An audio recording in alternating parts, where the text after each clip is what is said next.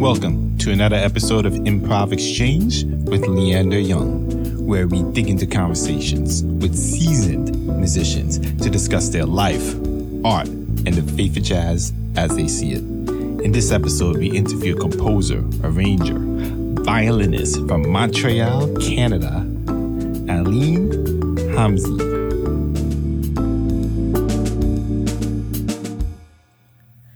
Hello, everybody. Welcome to another episode of Improv Exchange. Today we have Aline Homzy with us. Ma'am, thank you for joining us. Thank you so much for having me today. Well, can you please introduce yourself to people and then we'll get into it? Yeah, so I'm a violinist, primarily playing jazz and improvised music, and I'm based in Toronto in Canada. And I just released my first album, so I'm really excited about that and excited to be here and to be chatting with you. Okay. Well, first of all, everybody, 3 times a charm, 3 women in jazz in a row. I'm actually quite honored because you girls are really hard to schedule for some reason. Oh, yeah, interesting. I don't understand why. Busy. Busy. Okay, that's fair. And me being the person I am, I got to pick on you and ask, what made you want to actually do that for jazz? Play jazz violin? Yeah, it's a great question because it's important for me to kind of spread the good word about, improvising jazz, whatever it is that you want to do, can happen on any instrument. And I grew up playing violin, but classically, but I was surrounded by jazz my whole life. Both my mom played double bass and my dad taught jazz studies at Concordia University in Montreal. So there was always jazz around in my surrounding. And at a certain point, I just got really sick of the competitiveness of the classical violin world. And I just would play tunes with my dad. And there was something really freeing about that. So learning tunes and getting really deep into the harmony, into the melodies, and sometimes into the lyrics, and then kind of coming up with your own way of expressing that through improv. So that's kind of when I discovered that actually, my instrument is the violin, but my language is more in the jazz and improvised music world. Okay, one thing I gotta ask is, are you saying the jazz world's easier than the classical world? No. Okay, because that's what it's I would not say like. That. No. Not easier. Not by any means easier. It's just that there's an amount of freedom that improvising in jazz allows you that classical music, the way that classical music is taught anyway, or that was taught to me. And of course, it depends on your teachers. And I had some amazing teachers. So I don't want to discredit that in any way. But just this sense of with classical music, how you have to recreate something that's already been done, right? And recreate it to a T of previous recordings or previous interpretations that have happened. So I found that to be just so rigid in its approach. And I was just kind of bothered by that. And I was really looking for something to allow me to express what I wanted to say. And that's through improv, but also through composition. Okay.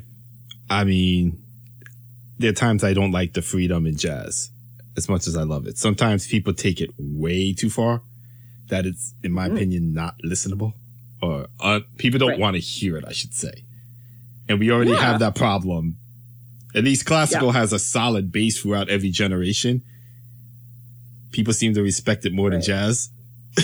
But yeah, I give you that. Well, I think it's it's like a cultural thing too, right? Where classical music is often received in a concert hall, and people are willing to pay more money to go have that kind of experience or something. It's so it's such an old fashioned European thing. And yeah, I don't know. It's a really interesting conversation that I've thought a lot about it. Okay. So what do you think of people moving jazz into the concert hall? Yeah, it's an interesting thing. I think, you know, on one side, like I think about, jazz, like at the beginning stages of jazz, like what did that music do? I think for me, in what I've researched and read and whatever, like for me, part of the reason is that it was meant to bring joy to people, right?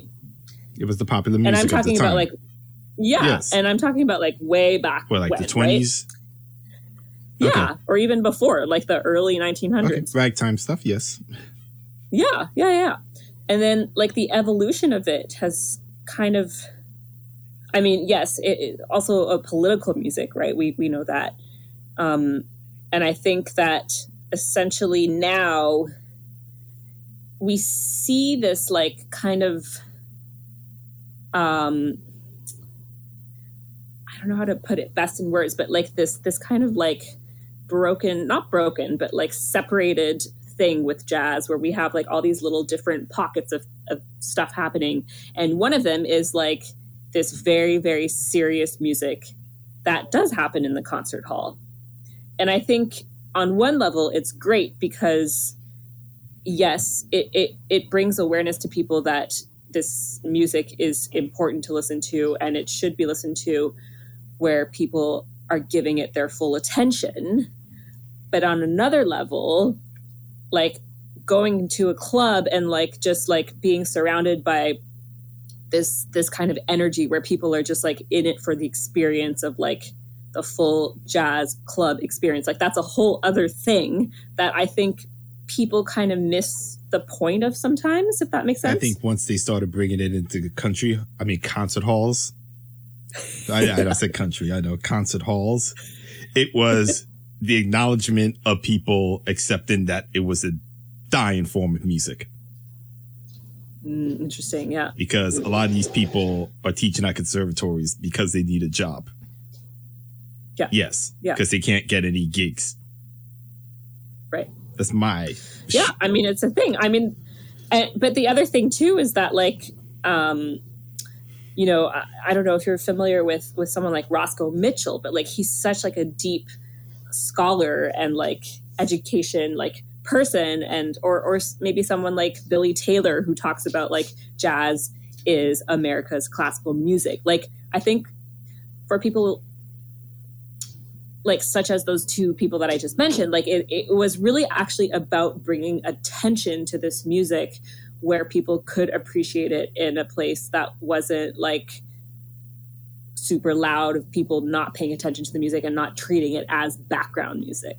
But when it was dance background music, artists were selling. Totally. Yeah. I just came from a jazz festival and I think I was the youngest person there. And the next person, number 2, was probably 20 years older than me. Yes. So that's I think a failure of cultural education in our communities, in our schools, where, and I'm half American. I disagree with that. No. But just because I'm in Canada, but like just the history in America of like having music be a part of schools is now so seldom. Like it's like band programs, whatever music programs are rare now, right? Whereas they used to be much more prevalent. But do the kids want to learn an instrument?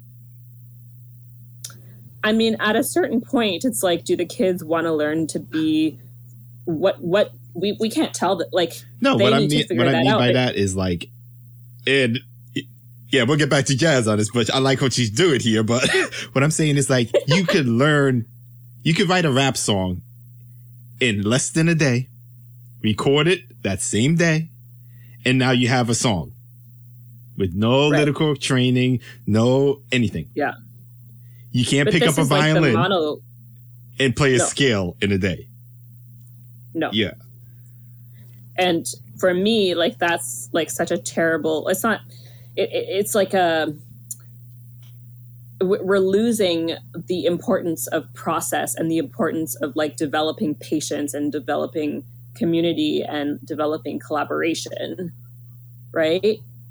Because people are so used to doing things so quickly on their own and just being so like immediately. I mean, if I pull up the Billboard something. Top 100, how many instruments are actually used? Probably 2 or 3. Oh my gosh, probably like very little. Yeah, that's so sad. A keyboard, to me, right? I can't even say a drum machine and a guitar. Yeah, and voice. Yeah. So if the popular music doesn't have an instrument, yeah.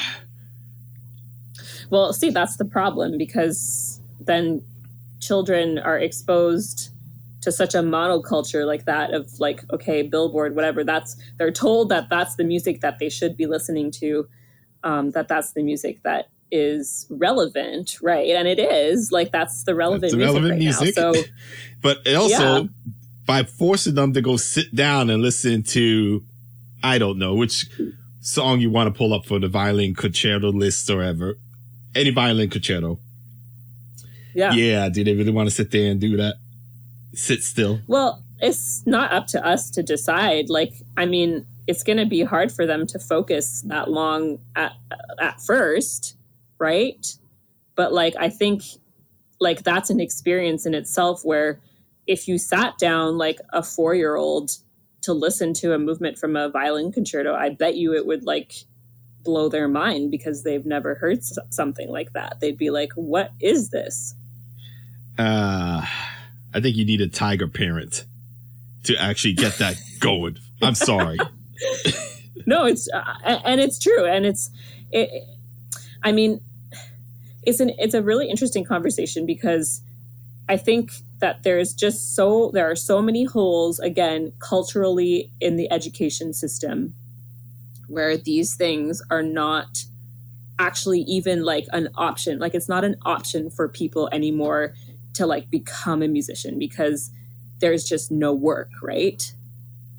So if you're already like not making, like if your family is like lower income family and your kid shows an interest in music, you're probably not going to like foster that in their lives, because to you it's not an option to see your child have like this life of financial struggle. So it's not encouraged. That brings it to a whole different side, Rose, because historically the best artists came from the lower class, and the upper class people could afford to do it, but then it becomes a classism situation, which is technically the jazz world right now. It's upper middle class and upper class offspring. Absolutely. Yeah. Yeah, because now you have to be able to afford to buy instruments. You have to be able to afford music lessons. You have to be able to afford after school curricular activities. You know, like it's so corrupt. I wouldn't say corrupt. I just don't think people should rely on the public school system to teach them this stuff. Right. So who should they rely on? Who? Who? Simple. You got to be hopeful that your parents are into it. Right. Yeah. And then they want to push it on you. Right. Which is one reason why it's dying. Because you really want to spend that much time with your kid. I see my little nieces and nephews. Do I want to spend 2 hours hearing them just bang, bang, bang, bang, not get it right? That's a different type of torture. But it doesn't have to be torture. It can be a discovery. It can be a really positive discovery. I mean, I'm not a parent, so I just see it as torture right now. Maybe if I had a kid, yeah. Right. Well, that's your opinion, and that's, I think everybody has their own way of introducing things like that, and I think for me, it's like it's so important for it to be like from a discovery standpoint, and yes, like children need to be like told to practice if that's a priority for you to want your child to excel. It's not even just music. Like if you want them to be good at math, then they need to do their math homework, right? But then that's why I said I can't blame the school system, because even those other subjects, like you said, math, reading, all that stuff is just tanking. It is, yeah. It's a huge, maybe it's better in Canada, problem. but in the States, So, question on something else. Your mother played the double bass.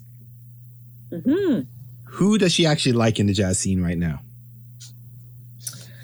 Ooh, good question. Does she listen to any of them? I think she's very open-minded, but I haven't asked her that question. Mm-hmm.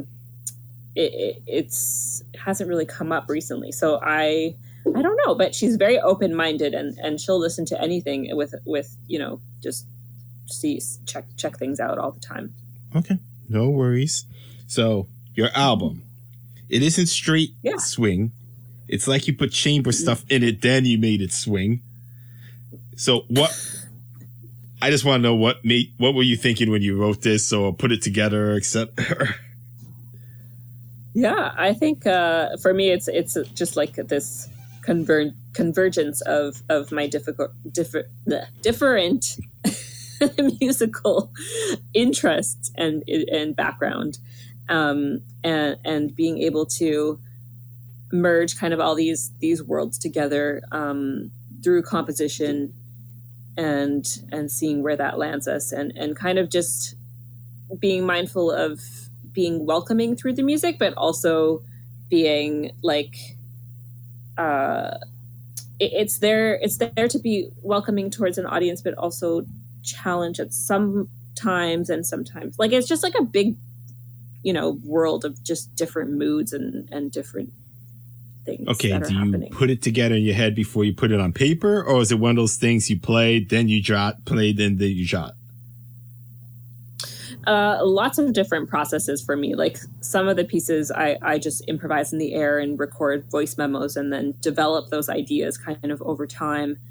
Sometimes I just get like a melody stuck in my head and I just like write it down and put chords to it. And then obviously there are some moments where it's more improvised, where there's just like a simple melody with chord changes. And then as a group, we kind of come together and make the piece come to life. So is it any more difficult because you're a violinist? No, I think all instruments are difficult in their own ways. But I think the challenge comes with the violin in the sense that there's less precedent for the instrument in jazz and in improvised music. Obviously, there are a number of violinists to have come before me who do lots of interesting things.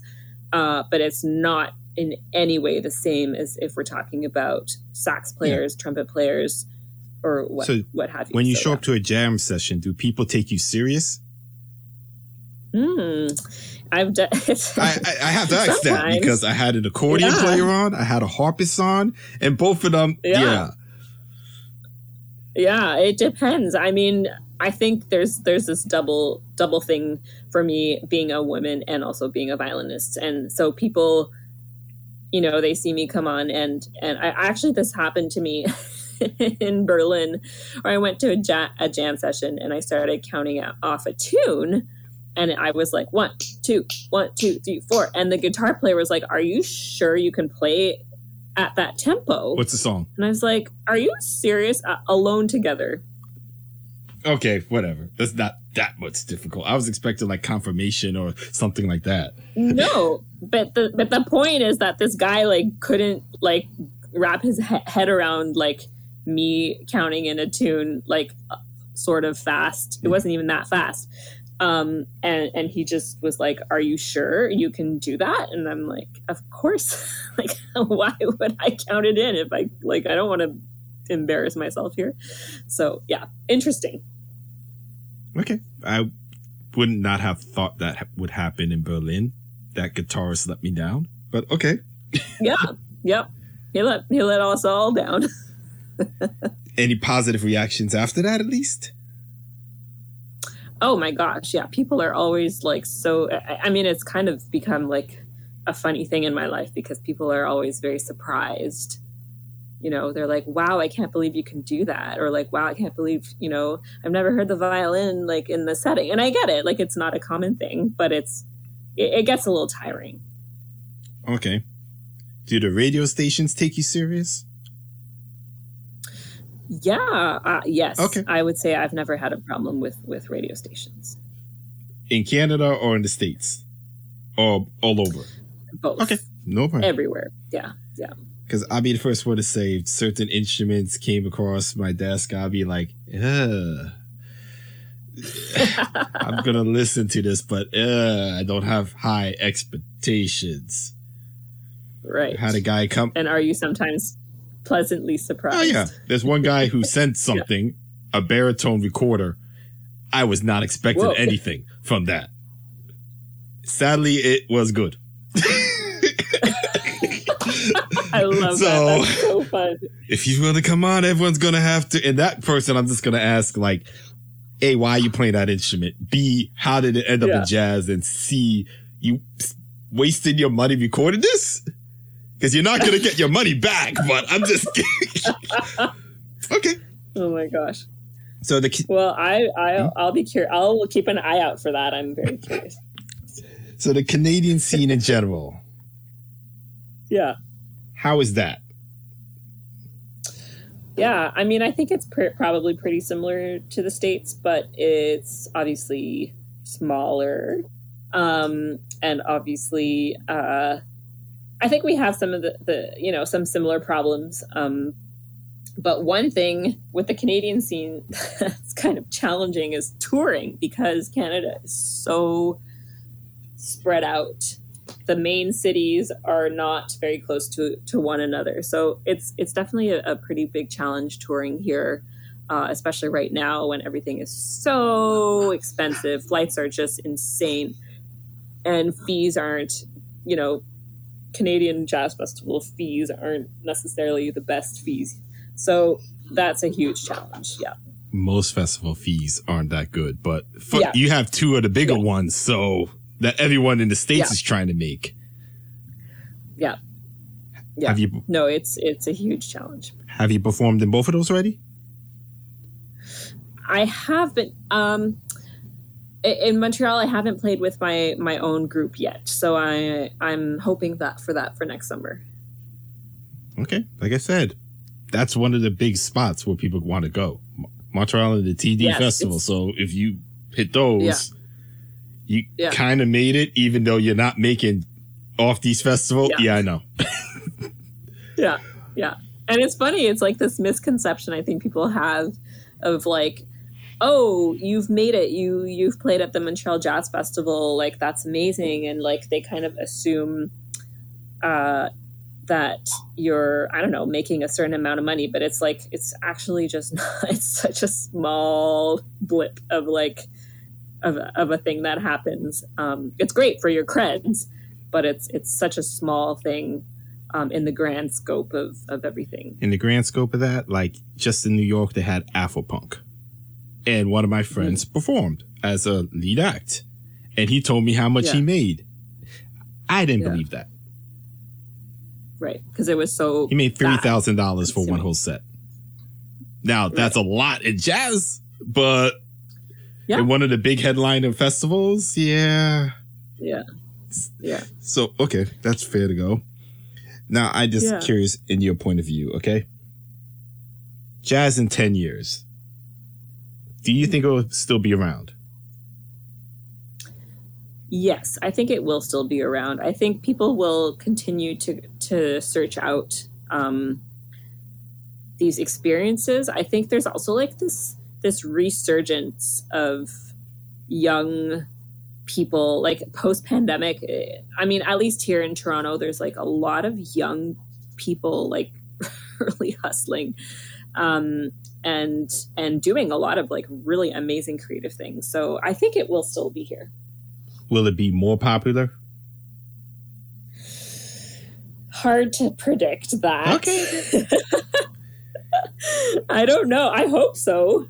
Because I do understand young people hustling in the field. It's just that I also say, do they want to hear your music?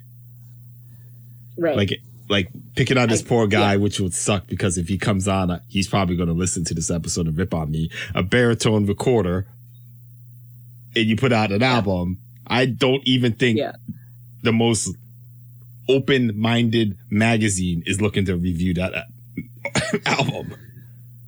Right. Well, and again, it's kind of like going back to what we were saying. I mean, this is a little far stretch perhaps, but it's like the Billboard thing, right? It's like the magazines have power to kind of dictate what gets seen and listened to, the same way that the Billboard like top whatever is like, that's what most people are going to listen to because that's what's most readily available. But there's like all this other stuff happening around the edges. Let me be nice and actually be nice to the magazines for once. So are they selective because, you know, are they stopping us from hearing a lot of crap? Let's ask it like that. Oh, definitely. Okay. So you still think they, what's that word? Wow. I forget the word, gatekeep most of us still. Yeah. You still think they do that? Right. I mean, yes, on a certain level, yes. I mean, I have a huge privilege of working with a publicist. Not everybody has that, is able to do that. So if you know, a lot of people just release their music into nowhere land because they don't have the tools. It's true. And some of that music is amazing, but it's like never going to get heard because they just don't have the tools, the contacts, you name it, to get it into people's hands or get it to their ears. Okay, so how would you fix that? Let's start with that. I don't think it's up to me to fix it. No, we're just saying that they put you in charge. Somehow. I mean, we're very, very lucky in Canada that we have very strong funding from our government. So it's hard for me to come up with a solution that doesn't involve that because I'm very privileged and used to, like, you know, having this support system in place that's like, hey, like, we want you to be creative. Here, like, is some funding for you to do that. Okay. So that's a huge difference, I will say, between, you know, Canada and the States, because we have this incredible funding support system. Okay. I honestly don't know much about that. That's something I have to read up more on after this. Yeah. Okay. Have you ever been invited to play on any other gigs that weren't just jazz? Yeah. I mean, I think it's part of the course. When you're a musician living in an expensive city such as Toronto, but not just in Toronto, obviously. It's not a unique problem to here, but I think you kind of have to be flexible in what you're doing and what you're offering if you're going to survive in a place like this. So yes, and I've played gigs with, you know, people like Ed Sheeran, like big names, you know, like I've been on an episode of Glee, things like that, where, you know, you make a decent amount of money. And it always, for me, it always goes back to, to be able to basically fund myself to be able to live in this city and to be able to continue doing my own projects. Okay. Was it just a tour performance with Ed Sheeran, or was it like a recording session? That was a festival called We Have Much Music Here. It's kind of like MTV. And he was one of the headliners, I guess, for that. And which episode of Glee, just in case if people want to watch it? Yeah. Ooh. It's in season 4. Mm-hmm. Oh, geez. I can't remember what episode it was now, but it's the song Creep by Radiohead. Okay. So she's in Glee, people. Congrats, you made it to the big screen. You're a star. Yeah. And it's so funny. Well, that's the thing. It's so funny because it's like, again, it's such a small little blip in like the grand scope of like what I do. But that stuff gets attention because people are familiar with that, you know, with those names and like whatnot. But like for me, like it's so not significant to like my actual like artistic practice and like what I actually can do. I mean, getting on a top television show with your instrument is a big accomplishment. It is. There's no doubt in that. But it's like, I just wish that people could like see that and like dig a little deeper and be like, well, what does this person actually do? You know? Okay. Next question on this. I'm actually curious. It's completely different, just off the last two guests I had, okay? Yeah. Being a woman in jazz, how come I don't see more women groups? You know, it's an interesting question. I think it can come across as being a little performative. And to me, I think, you know, at the core of it, I don't think it's actually up to women to necessarily do that kind of work. You know, do we talk about men groups? No. Actually, because they do. Well, but not in the same way. Like, have you asked like a man on your show, like, why are there so many all men groups? No, but after the last two guests, I'm going to start asking why aren't there a lot of females in your group? Because I personally believe, yes, they got me convinced. Yes, there should be more opportunities. But then at the same time, I even said, like, do you fit what they're looking for? Do they get along with you? A whole bunch of stuff like that. So I just said to myself, there are a lot of women in jazz. Why don't you girls just come together, put out a killer album? Because some of y'all could really play. Yeah. And not rely on the men. Right. And I think, I mean, those obviously like Artemis is doing that. And Taylor Carrington with the Institute at Berkeley. I mean, there are like a lot of efforts being put forth, but it's honestly like, it's so much energy. It's so much extra energy. And I don't think that should fall on women. And I think that it should, you know, men need to also just be like aware of like the space that they're taking. And I think just be a little bit more sensitive to like opportunities that they could like make for women or just like include more women in like what they're doing. You know, I'm going to pick on you. I'm going to have to ask. Please go. I love what it. do you mean by more energy? Oh, well, it's just like, imagine how much energy like it takes to just like have to explain like why aren't there more women playing jazz, or like why aren't there more women groups around? Like, is that something I really want to spend energy thinking about? I don't know. Is it fair to assume that because I'm a woman that I'm going to think about it more? Maybe, because I've had like these lived experiences. But like men, I think a lot of men don't have to think about this stuff. So they just go out and do their thing. Some men definitely do think about it and like are very sensitive to those issues. So yeah, it's I think a lot of things are changing. It's slow, but things are changing. Oh, okay. Let me rephrase it. So you violinists, we can name female bass players, piano players, drummers. Mm-hmm. It's a lot of energy to put the four of you together, fly out for a session. Yeah. I mean, if someone invited me to do something, I'd probably say yes.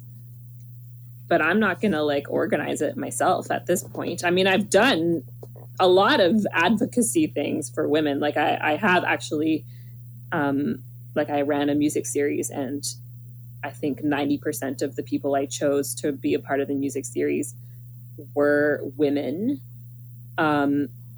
And so I feel like it can't just fall on me. Like it has to come from more than just women at this point. Okay. Just curious. You didn't tell me about your music series at all. So what is your music series? Well, it's no longer because of the pandemic.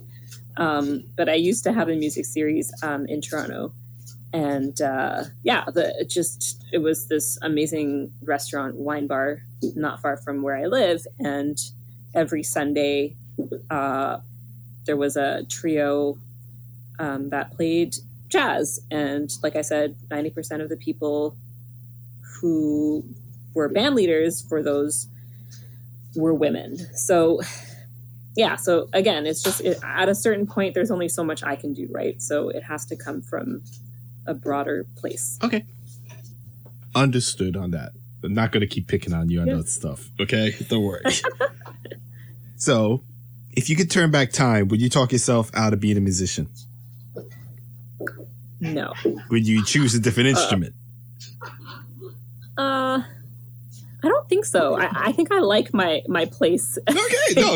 Little niche little place. Okay. What would you tell her? 18-year-old you. Mm-hmm. I think I would tell her to be more fearless and just go after things and not be shy and not be intimidated by, the surroundings of what's happening and just go for it because, fear doesn't get you anywhere. It only makes you more stressed out. So just, being positive and just being a go-getter. It's good. Okay. What did you misunderstand about the music world from your 18 versus now? How was it different?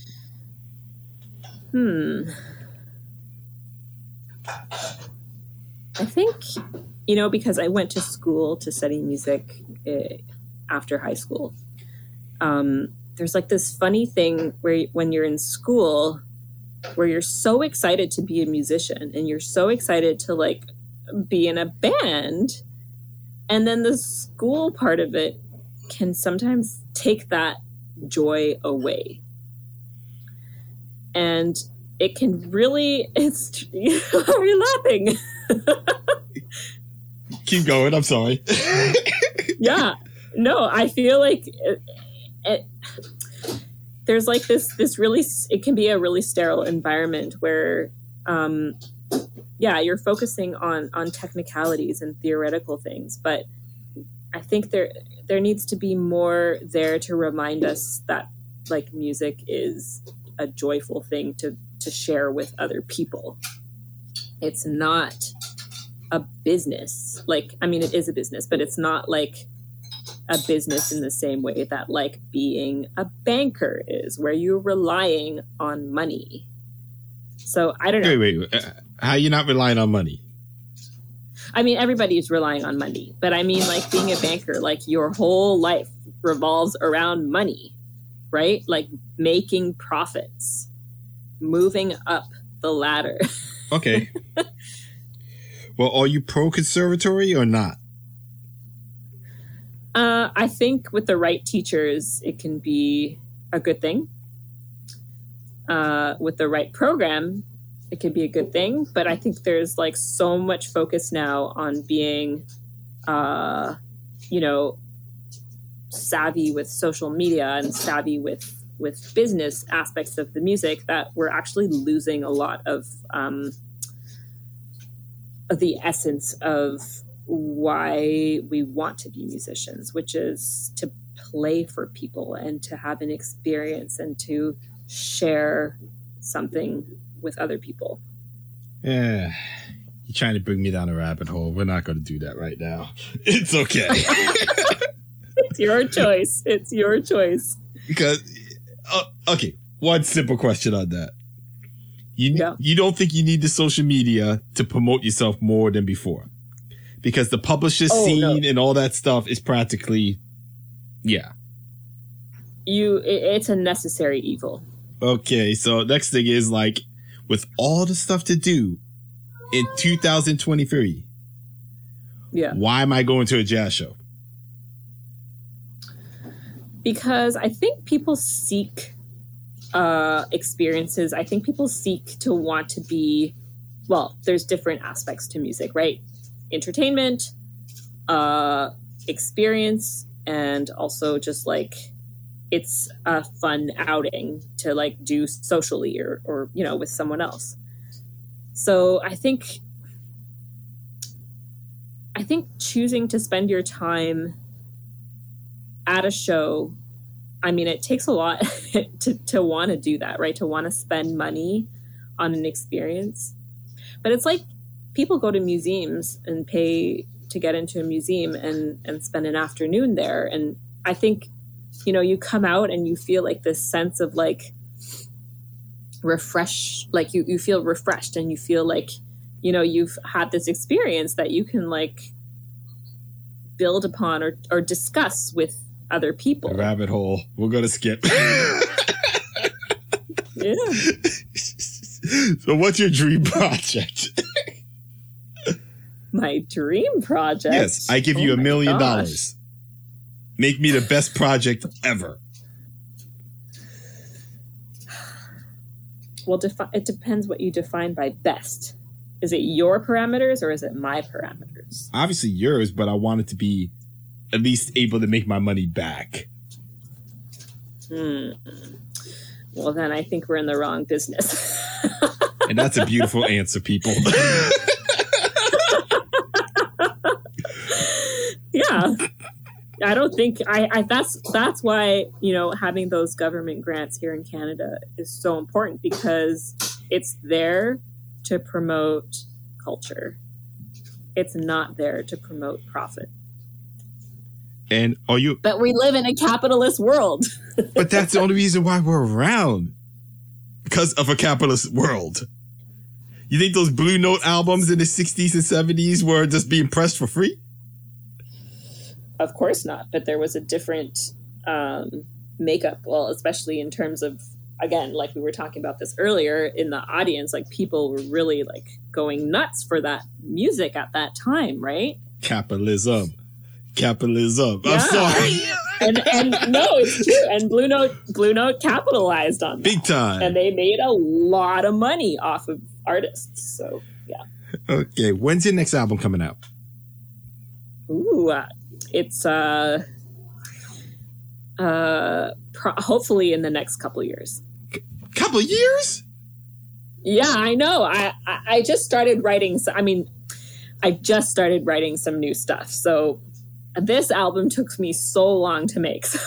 You're going to be one of those artists where like in 5-10 years you have a new one out. Please don't be that long. Well, remember when D'Angelo released oh my God, it was so epic. I mean, I'm nowhere. Don't worry, I'm not comparing myself. Dude, it's okay. But it was so epic 10 years later. Okay, well, ma'am, please tell everyone your social media, your website, how to reach you, all that stuff. Mm-hmm. Yeah, I'm on social media. My handle is @Homzy, so that's HOMZ, or Z, I guess how you say it, right? HOMZYA. Z. And my yeah, I know we have we say that funny. My website is alinehomzy.com. And best place to find music is on Bandcamp, which is the best. That's what I was about to ask you. Did you take all your stuff off the streaming platforms? Did you purposely do that? No. Okay. No. I only have one album out. It just came out on last Friday. Okay. My bad. Yeah. No. So I counted the Weather Report albums the Weather Channel stuff as yours. My mistake. Okay.